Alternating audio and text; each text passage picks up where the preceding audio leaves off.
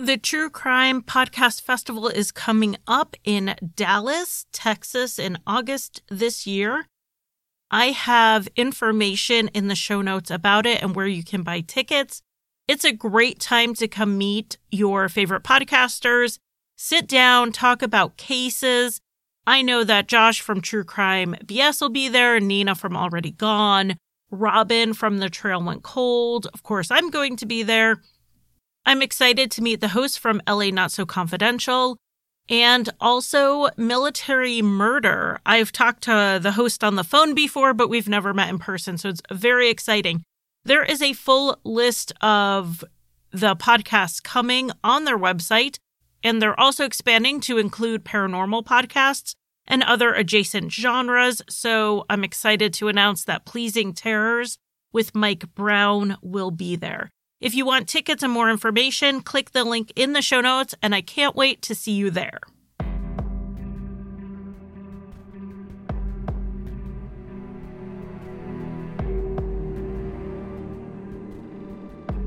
Sophie Sergey was visiting friends in Fairbanks when she was found murdered in a dorm at the University of Alaska. The case went cold until the Golden State Killer was caught using genetic genealogy, and Alaska state troopers wondered if it would work in this case. I'm Charlie, and welcome to Crime Lines.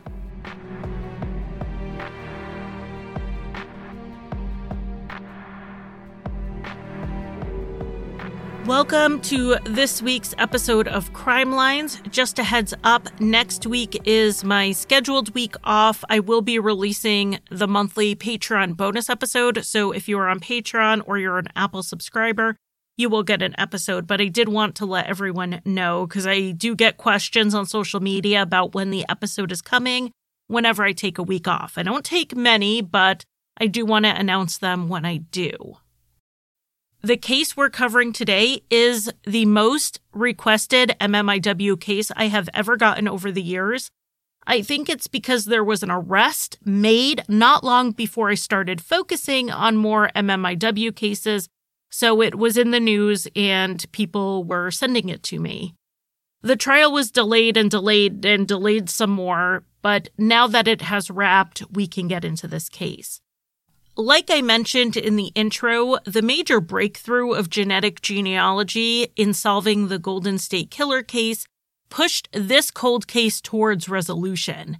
And for this week's after show, I'm talking with Paul Holes, who began working on the East Area Rapist cold case back in the late 1990s, and he followed the case through to seeing it solved. He has a memoir coming out this week, so most of our conversation is about his book, and I will also include a review in the after show.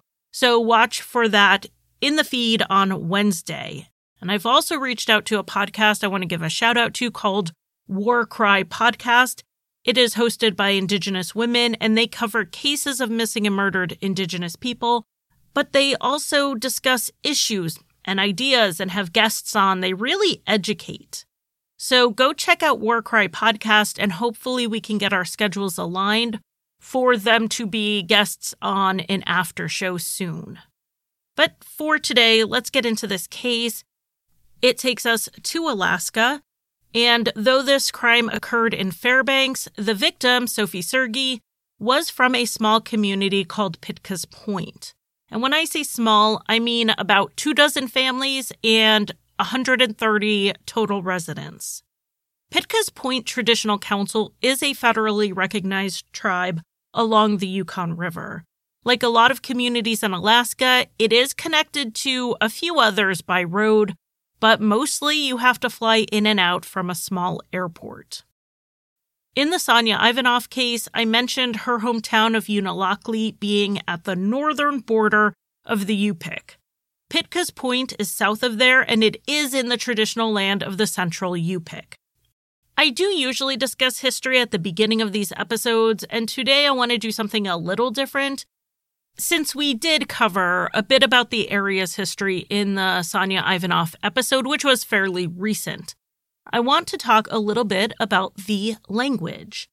This information all comes from a handbook developed by the Alaska Native Language Center, and it was designed for teachers. It will be linked in my sources. While the languages used by Alaska Natives are related, they are not dialects of the same language, and they are not mutually intelligible. The difference between the languages can be compared to two Romance languages or two Germanic languages. Just because someone speaks, say, Italian, it doesn't mean they understand Spanish, even though they may be able to decode a few similar words. The Yupik have 5 languages that are distinct from each other. 3 of the languages are traditionally spoken in Siberia, and 2 in Alaska. When you see Yupik spelled with the apostrophe between the P and the I, that means it's referring to the Central Alaska Yupik language, which is what we are going to discuss, and so I'm just going to call it Yupik going forward. Yupik was not initially a written language. Everything was passed down orally until the beginning of the 19th century. It was missionaries who decided to make a written form so that they could translate the Bible and various prayers. So the first written form of Yupik used the Cyrillic alphabet, since these were Russian Orthodox missionaries. This Russian influence was picked up on by one of my listeners. After I covered the Sonia Ivanov case, I was asked on Facebook about why she had a Slavic name. You'll see that here too with Sophie Sergey. And that's the influence of early Russian colonization of what we now call Alaska.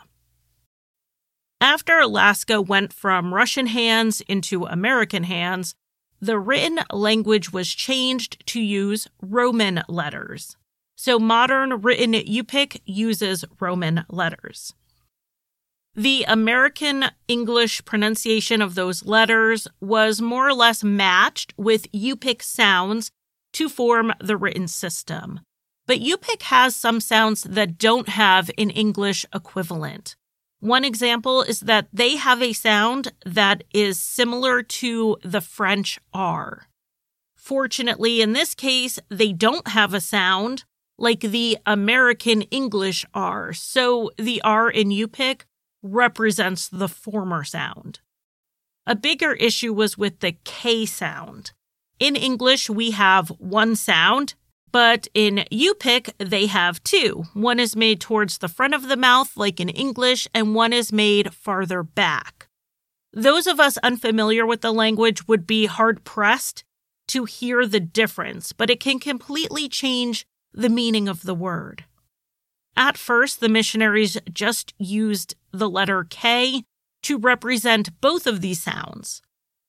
Later on, to fix the issue in the modern written Yupik, they switched to using a Q to represent the K that is produced further back in the mouth.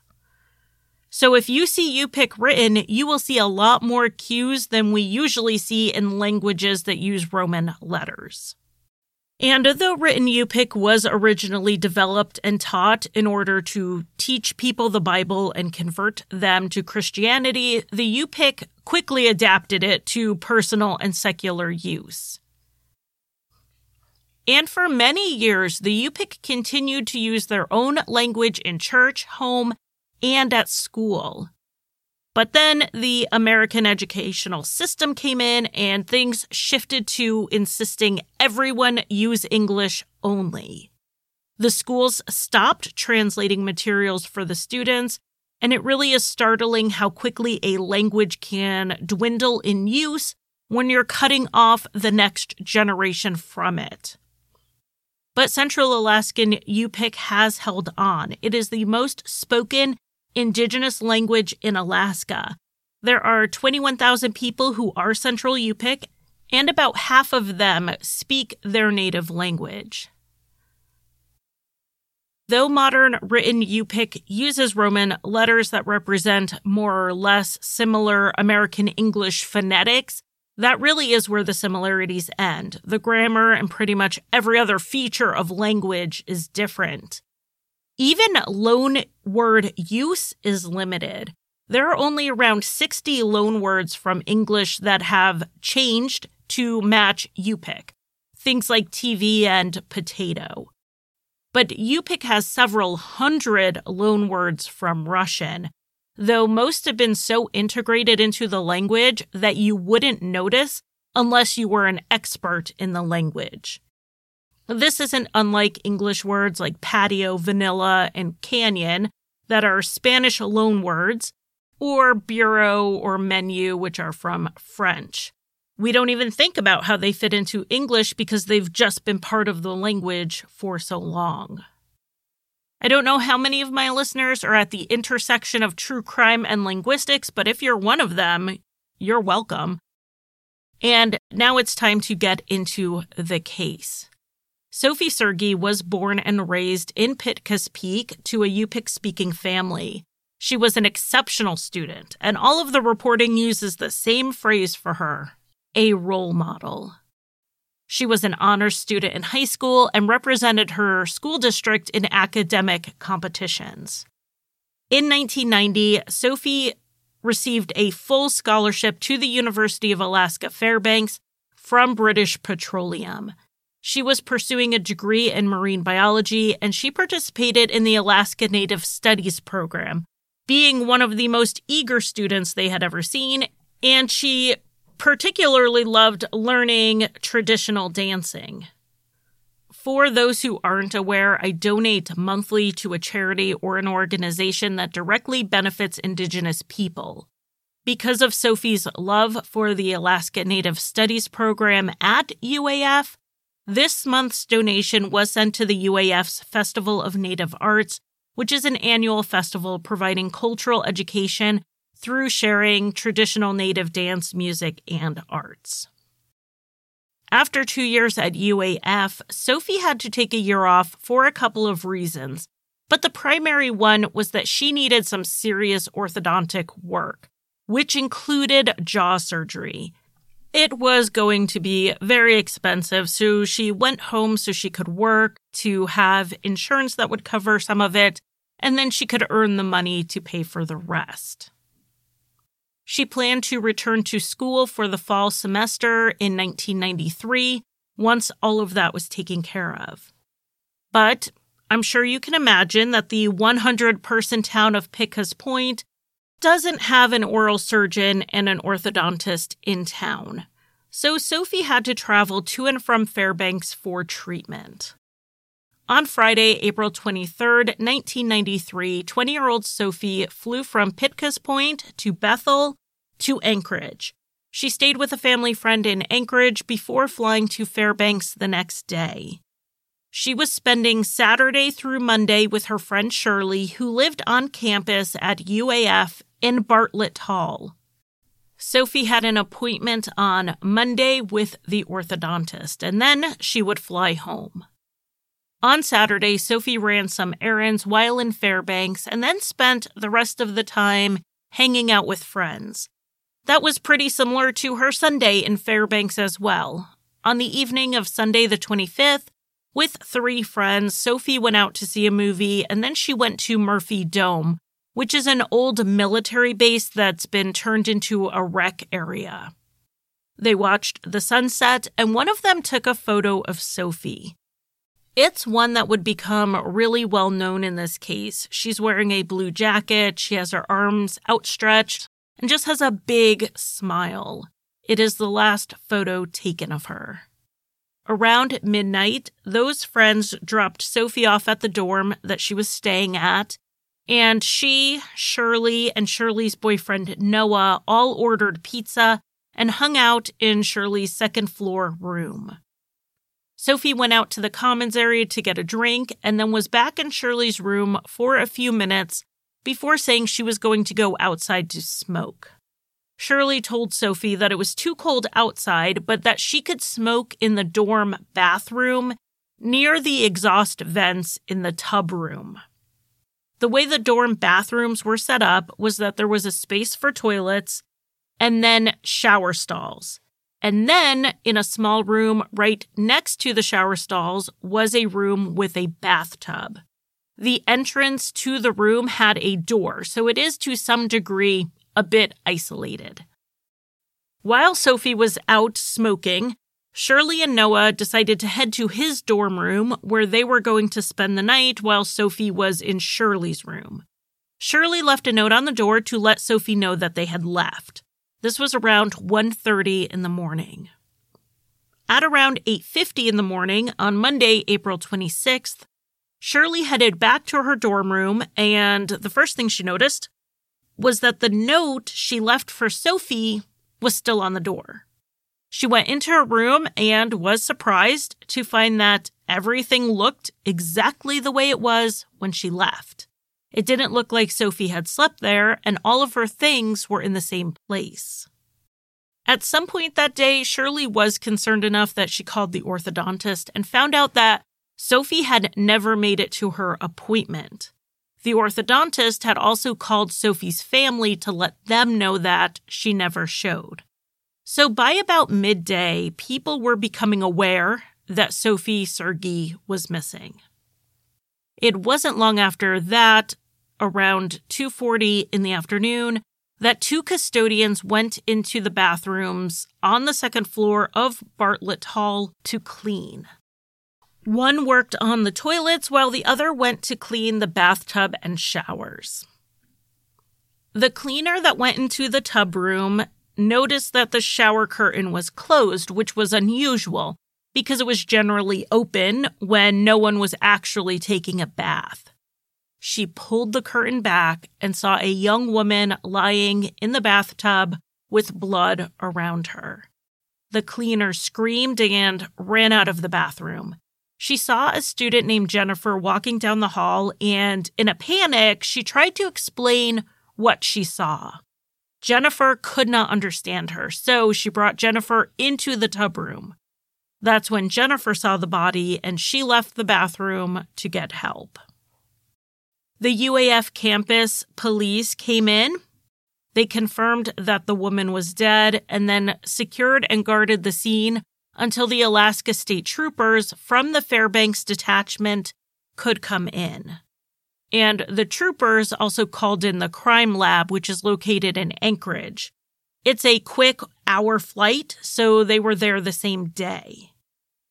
One of the first things done was to attempt to identify the victim. They went door to door to check on the students, though many were not there because it was final exam week. With the police presence at the dorm, it got around the campus, and Shirley heard about something happening at her dorm, so she went to see what was going on. Of course, she couldn't get in because it was secured, but she told them at the door that her friend was missing. She hadn't been able to get in touch with her that whole day. So they let Shirley go into her dorm room where she found Sophie's ID, showed it to the troopers, and that's when they confirmed that their victim was Sophie Sergei. At the crime scene, they discovered that the murder had occurred in the room, and more specifically, in that bathtub. There was remarkably little forensic evidence elsewhere, like on the doors, in the trash cans, or even on the floor. It was described as a very clean crime scene.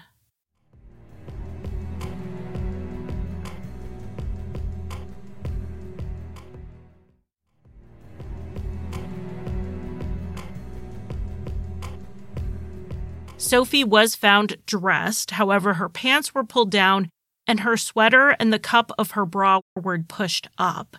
She was lying on her back with her legs together and bent to the left. As for the cause of death, they couldn't tell immediately. She did have wounds to her face, which would turn out to be a few stab wounds. After they pulled her body from the tub, they found that she was shot in the back of the head.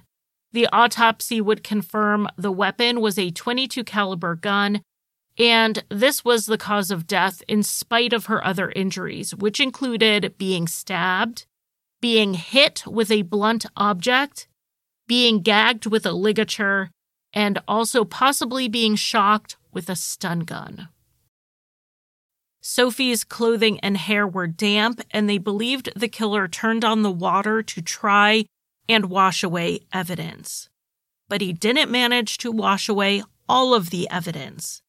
The autopsy also found that Sophie was sexually assaulted, and they did a full sexual assault forensic evidence collection.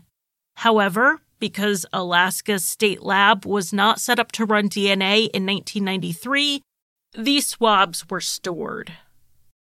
The level of violence was significant, so the investigators canvassed the dorm to see if anyone heard anything.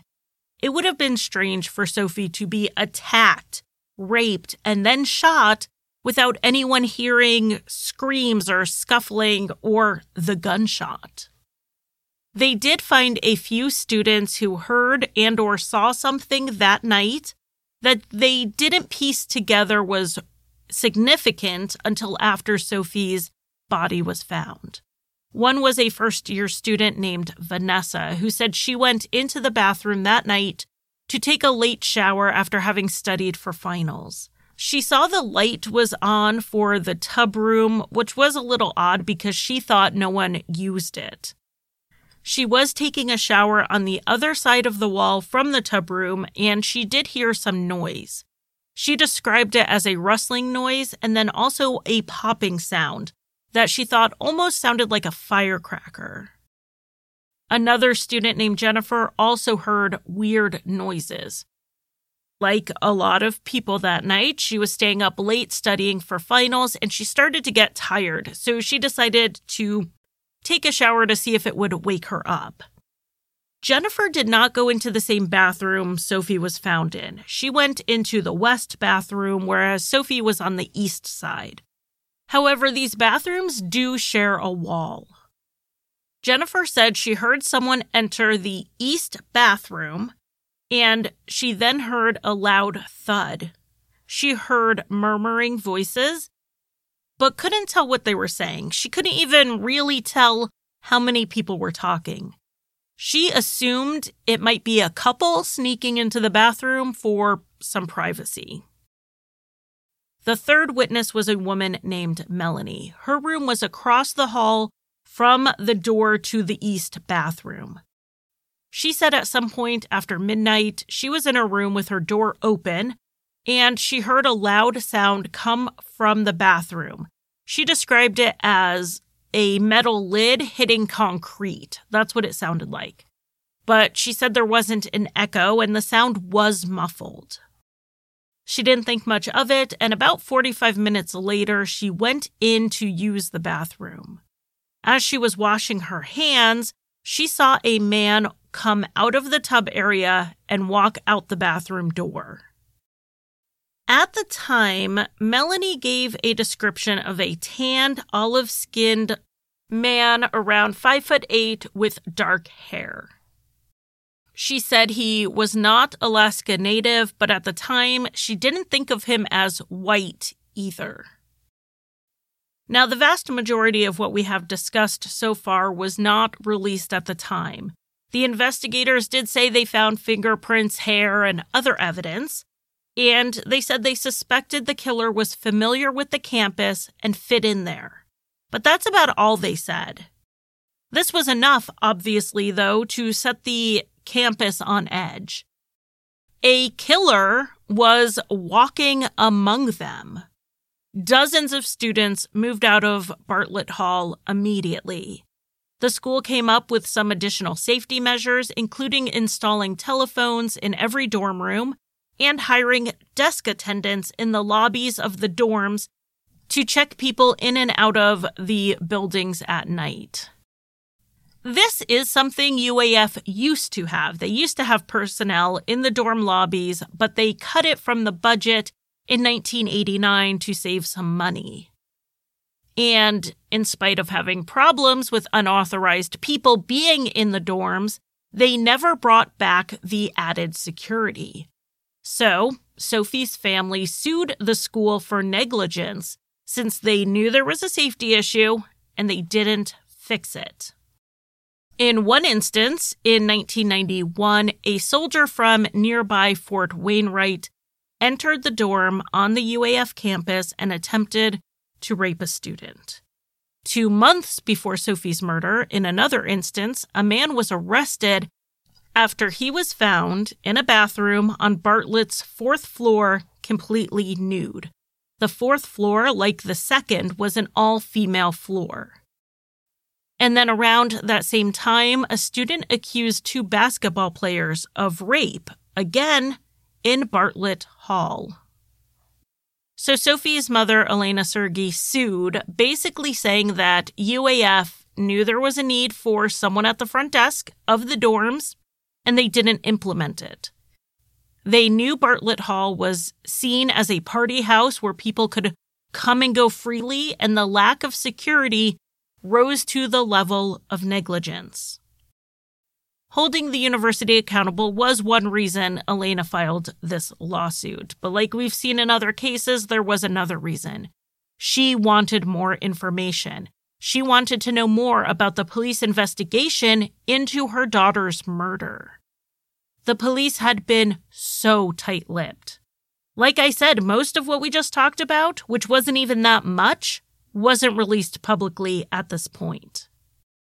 So Elena wanted the state to turn over files from the investigation, saying they were necessary for her lawsuit.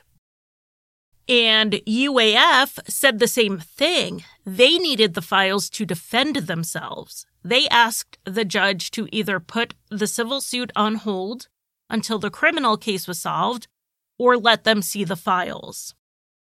There was a lot of back and forth with this lawsuit, largely out of the public eye. In the end, it was reported that they had a closed settlement hearing and no one ended up getting a look at the files.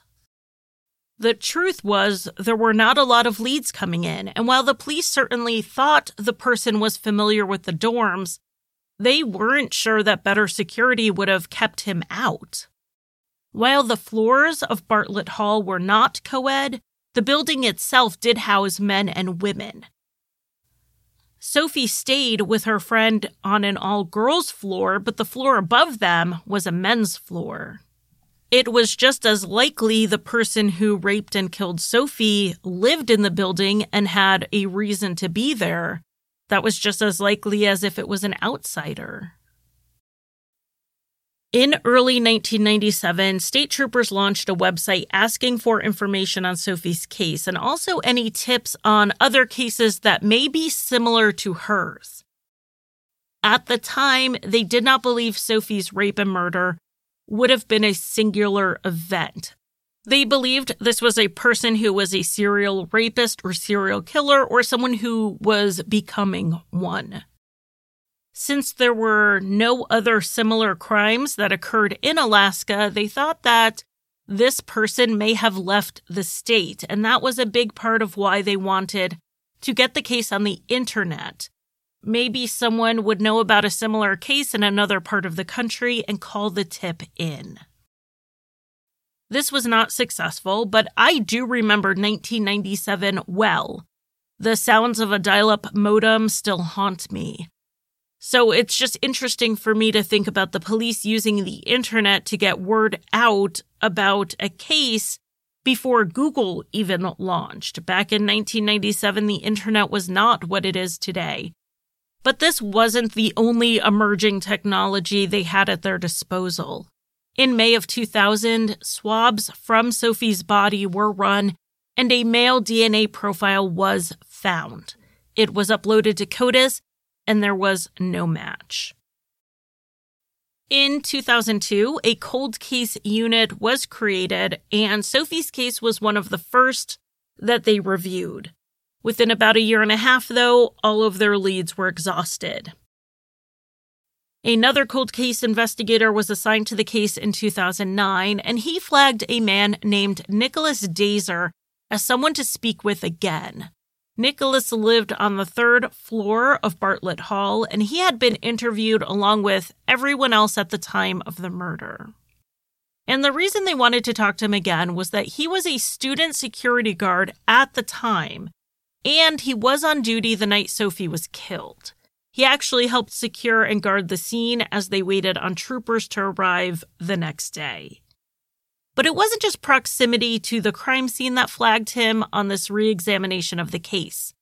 The cold case detective realized that Nicholas had been fired from that security job later on because he was caught with a gun in the dorms. When Nicholas was asked about this gun in 2010, he admitted he had it, but it wasn't a .22 like the murder weapon. He did mention his roommate Steve had a .22, but he denied he knew anything about Sophie's murder. From what other people have said, students having guns wasn't uncommon due to how common hunting is in the area. So it wasn't immediately an obvious lead to follow up on. They basically took Nicholas's DNA, it wasn't a match, and they moved on. Now that detective retired and a new one took over in 2018.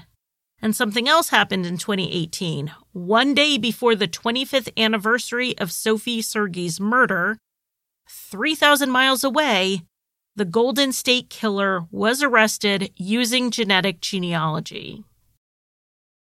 Genetic genealogy is taking an unknown DNA profile and uploading it into a family history website that people use to connect with long-lost family members or to find out more about their family origins. After it's uploaded, they take the closest family matches and build out a family tree to see if any known relative could possibly be a match. That's what they used to identify Joseph DeAngelo as a rapist and serial killer in California. The cold case detective in Alaska looked more into this process to see if any of the cold cases on his desk would be good candidates. He realized that Sophie's case was one that might work because they did have a good DNA sample, and they were confident it came from the killer because it was found in her vagina and believed to be from rape. So he reached out to Parabon Nanolabs, who completed the genetic analysis in October 2018. By December 2018, they had narrowed in on a woman who was a second-degree relation to the source of the DNA. This means either grandmother, grandson, aunt, nephew, or possibly half-siblings. Looking at this woman's family tree, they found a man living in Maine who was the one possible matched relation. He was her nephew, and his name was Stephen Downs. And Steve Downs, it turned out, was the roommate of the student security guard. He lived one floor above where Sophie was murdered at the time of the killing, and according to his roommate, he owned a .22, the same caliber as the murder weapon. Steve had been born in Maine and went to UAF in the fall of 1992, so he arrived during the time Sophie was taking her year off. Steve had been questioned alongside everyone else in the dorm at the time of the murder, but he said he knew nothing. After he graduated, he returned to Maine, and in 2018, he was working as a nurse in Auburn. In February of 2019, the police in Maine made contact with Steve, while the Alaska investigators were making arrangements to travel. When he was questioned, Steve said he did remember the murder because who could forget something like that happening in your dorm? But he said he didn't know the victim. When they showed him a picture of Sophie, he said he recognized her, but just from the flyers and from the media that happened after her murder. They asked Steve if he remembered where he was on the night Sophie was killed, and he said he was very likely with his girlfriend who lived on the 4th floor. He said he didn't remember going down to the 2nd floor at all that night. He insisted he didn't know anything about Sophie's murder and said a few times that he always suspected it was a soldier from Fort Wainwright who was responsible. The next day, the authorities executed a search warrant on Steve's home and then took swabs for DNA comparison. On February 15th, 2019, it was proven a match, and Stephen Downs was arrested. He was charged with 2 counts, one for murder and one for rape. Elena Sergei attended the arraignment by phone with the assistance of a UPIC interpreter, and she heard Stephen Downs plead not guilty. This case then took a long time to go to trial. The main delay was the pandemic. When the courts reopened, they had to play catch-up, and everyone whose trial was canceled in 2020 went first, and that meant it pushed everyone else's trials out even further. And it was during that time, during that delay in 2021, when Elena Sergey passed away. So while she learned that an arrest was made, that a DNA match was found, she didn't live to see the trial. The strongest evidence against Steve was the DNA, so of course, that's exactly what the defense was going to attack first. But they also wanted to introduce some alternative suspects. They had a list of them, 16 of them in fact. But like we've discussed in prior episodes of Crime Lines and in Patreon episodes, there needs to be a reasonable connection between the alternative suspect and the crime before the defense can start pointing fingers. The judge allowed in 3 of the 16 people the defense wanted presented. One was Steve's roommate, Nicholas. Another was a man named Gregory, who may have been the person seen coming out of the bathroom. And then there was a third student named Kenneth, whose sister claimed he confessed to her. We will get to all 3 of them in more detail when we get to the defense's case. I did want to mention them at the top because they do come up in some of the defense's cross-examination of prosecution witnesses. Like when one of the lead investigators testified about interviewing various students, and the transcripts of these interviews were provided. The defense asked the investigator about the transcript of Kenneth's interview in particular. In it, the officer told Kenneth that someone saw him near the bathrooms. Kenneth being seen near the bathrooms doesn't show up anywhere else, so it seems odd that they asked him this question if he wasn't seen near the bathrooms. But the investigator said it was likely no one saw him, and this was just made up to try to trick Kenneth into saying more or to see his reaction. But that isn't in the transcript, and it's not in the notes. So it does feel like there's a question here for the jury.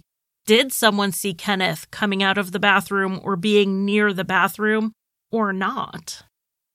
Stephen Downs' girlfriend at the time, a woman named Catherine, also testified. She said that Steve and some other friends were all in her 4th floor dorm room that night watching movies. But people were coming and going from the room all night, and that included Steve. So while his alibi of, I was in my girlfriend's dorm room, wasn't a lie, it wasn't like he showed up and sat there all night. And Catherine was sure he left at some point because another student tried to kiss her. She was sure that Steve, her boyfriend, wasn't in the room at that point. Another person testified they saw Steve shortly before the time Sophie was likely murdered, and he was in the dorm stairwell, not in Catherine's room.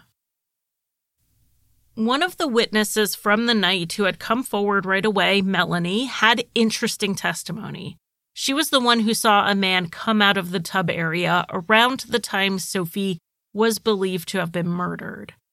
Melanie described the man initially as having darker skin and not being white, but she testified at the trial that her assessment was not accurate. She explained that she was from a small village, she just did not have a lot of experience outside of her community. The man could have been white, just with an olive complexion and dark hair.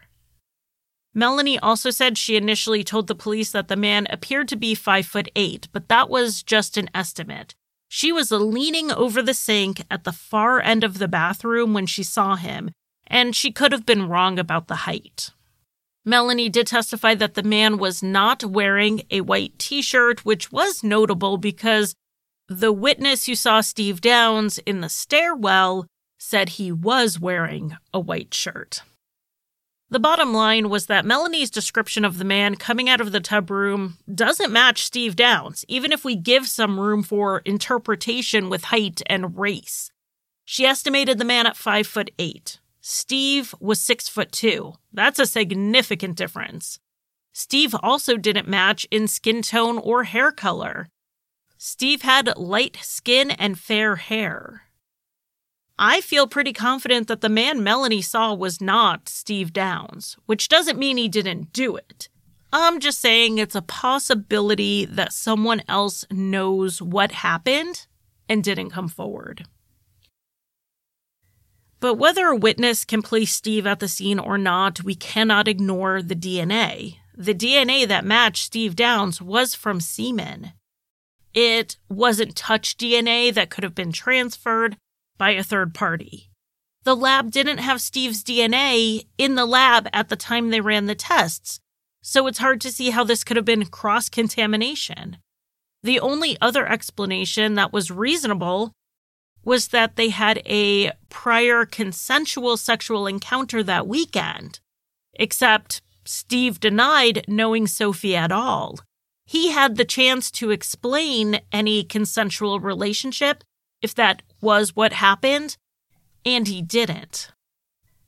To drive that home, the state played a recording of the interview with Steve that happened right after they got the genetic genealogy results. He was asked, "You didn't know the girl that got killed?" He said no. He was then asked, "Never heard of her and never met her?" He again said no. And then he was asked, "And you had no contact with her? Didn't at all?" And he said no. Steve was asked straight out 3 times in 3 slightly different ways, and he denied knowing Sophie, knowing of her, and of having any contact with her. And then there is another recorded interview after he was told about the DNA match where Steve denied it could be his DNA. He said there had to be an explanation for it because it just wasn't him. So he again had an opportunity to give a reasonable explanation like a consensual encounter, and he didn't. So if there was not a consensual encounter, there was one that was not consensual. The state tied the rape to the murder by pointing out that no semen was found in Sophie's underwear or on her legs, meaning she didn't stand up again after the attack. She was raped and killed in quick succession, and that links the 2 crimes. So that's the broad overview of the state's case. Now it's time for the defense case and the 3 alternative suspects. Let's talk about Nicholas first. He and Steve were roommates at the time. By the time the trial came around, Nicholas was an attorney in Oregon. He testified that he and Steve got along really well and characterized Steve as his best friend at college. They remained good friends even after graduation, with Steve being a groomsman in Nicholas's wedding. At the time of the murder, Nicholas did do security and testified that on the night of the murder, he was patrolling the campus on foot.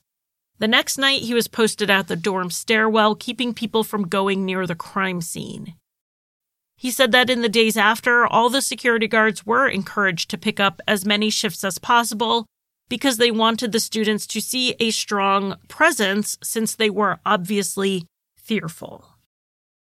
Nicholas testified that he didn't think a lot about the murder in the years since, but he admitted he did tell the investigators in 2010 that his roommate Steve had a .22 caliber pistol and a switchblade knife. During cross-examination, Nicholas testified that even though he did the security, he wasn't told much about the murder from the police and that he never entered the bathroom. Nicholas was asked about Steve's behavior after the murder and if it was unusual, and Nicholas said no. The defense showed him a .22 that was seized from Steve's house in Maine. The state believed it could have been the murder weapon, but ballistics weren't able to match anything due to the condition of the bullet. Nicholas said he remembered the barrel of the gun Steve owned back in 1993 as having a different barrel shape. On redirect from the state, Nicholas conceded he might be misremembering what the barrel of the gun looked like from nearly 29 years ago.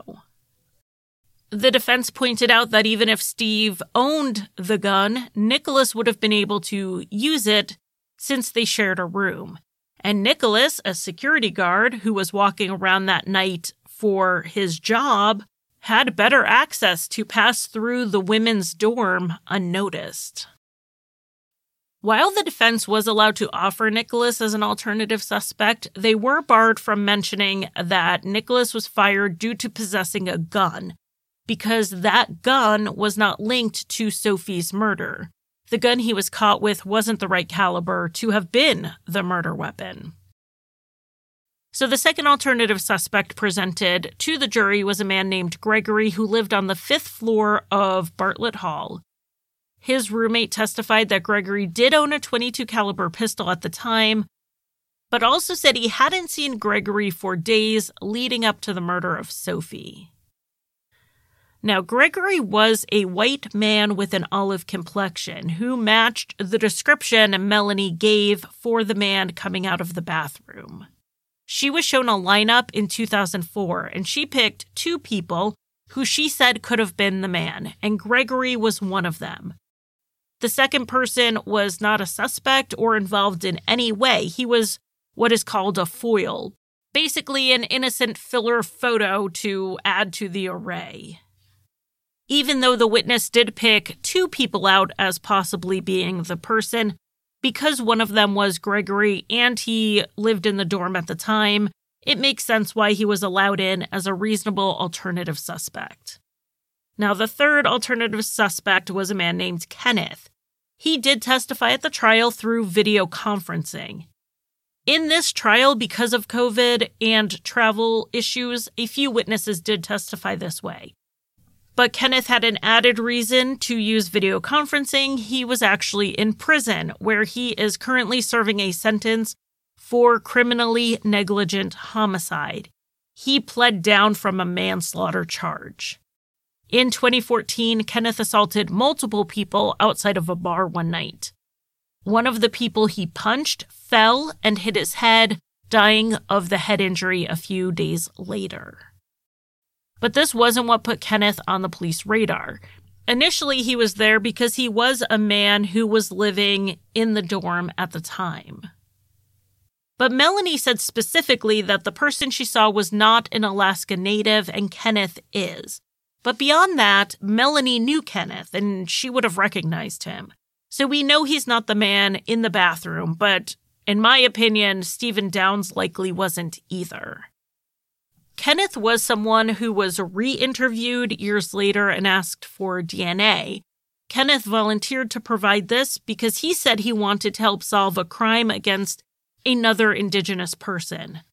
When the DNA was run, it did not match Kenneth, so he was initially ruled out. But then in 2009, Kenneth was back under suspicion when his sister Karen told the investigators that Kenneth confessed to her. By the time this trial started for Steve Downs, Karen had already passed away, so she couldn't testify, but they had her statement and Kenneth was asked about it on the stand. He said that he never confessed to his sister. The conversation they had about the crime happened when there was a show or a news program about Sophie's murder. He told Karen that he was a suspect in that murder, but that was it. He never said he killed her. So those are the 3 alternative suspects the judge allowed the jury to hear about. You know, there were others who the jury didn't hear about. A friend who had a crush on Sophie, who witnesses say acted strangely that night and after.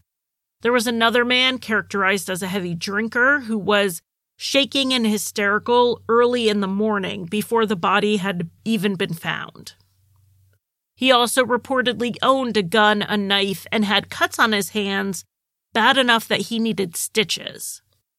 And then there were 2 men outside the dorm building who were yelling at each other. One of them said, "I can't believe you did that to her," and a witness was able to identify one of those men. But the judge didn't allow these men to be presented as alternative suspects because There just wasn't enough to connect them to the crime. The guy who was infatuated with Sophie had a pretty decent alibi. The heavy drinker with the cuts had gotten those cuts a week before, as documented in medical records. The gun he owned wasn't the same caliber as the murder weapon either. As for the two men yelling at each other, the witnesses couldn't agree whether it happened on the night of the murder or the night before. Alternative suspects was one part of the defense case, a pretty big part, but they also wanted to introduce doubt about the DNA evidence. They pointed that the crime scene was pretty contaminated with multiple people, around 20, making it into the bathroom, into the tub room before crime scene investigators got there. The defense wanted to know how confident the jury was in the DNA results based on collection and storage practices from 1993. The defense said that there just basically wasn't enough of an investigation done at the scene. The DNA found was essentially a few molecules, and it wasn't as solid as the state was claiming. And when you add that in with the other reasonable suspects, it forms reasonable doubt. In their closing argument, they did bring up the possibility of consensual sex, pointing out that none of Sophie's friends knew where she was for a chunk of Saturday night. But like I said, if that's the explanation, the jury heard Steve Downs be given multiple chances to say so, and he didn't. The state obviously was relying on the DNA results as evidence of guilt. And they told the jury you cannot divorce the rape from the murder. Whoever raped Sophie was the person who killed her. In Alaska, unlike many other jurisdictions, the prosecution doesn't actually have to prove premeditation to support a murder charge. They just have to prove intent. So the prosecutor outlined the details of the crime and said it was clear this wasn't an accident. Sophie didn't accidentally die when she was struck, stabbed, and shot. The person who did this to her intended to kill her. The jury took the case and spent 4 days going over the evidence. Was the DNA appropriately collected and appropriately tested? Was it possible Sophie did have consensual sex with Steve at some point that weekend? And what about Melanie clearly describing someone who wasn't Steve Downs coming out of the tub room? While the DNA does seem like such a slam dunk, it's always nice to see when a jury takes the time to go over the whole case. After 20 hours of deliberation, the jury came back with a verdict: guilty. Steve Downs immediately filed a motion for a new trial, citing prosecutorial misconduct, including an accusation that the state listened in on his confidential phone calls with his attorney. The judge denied the motion, saying there was no evidence for this. Steve's sentencing hearing will be held in September, and he is facing up to 129 years in prison for both the rape and murder of Sophie Sergey. His attorney said they plan to continue to appeal and that Steve maintains his innocence. After the verdict, Sophie's brother Alexei said he was relieved. He believed that Stephen Downs was guilty, and he talked to the media about the impact this had on his family for years to come. He talked about how at every big event, his mother Elena would spend some of that time crying that Sophie wasn't there to experience it with them. But even with the pain his family carried for nearly 30 years from her murder until justice, he said he forgave Sophie's killer even before he was caught. Alexei said it is part of his faith to forgive, but he said he will never, ever forget. Thank you for listening. You can find Crime Lines on Facebook, Twitter, Instagram, and occasionally TikTok. Crime Lines is on Patreon, where I offer early and ad-free episodes as well as bonus content. Visit patreon.com/crimelines. If you want to buy me a coffee, the official drink of Crime Lines, you can give a one-time donation at basementfortproductions.com/support. And if you need a palate cleanser after listening to heavier true crime shows, check out Rusty Hinges, an allegedly funny history, mystery, and true crime show that I co-created and write for.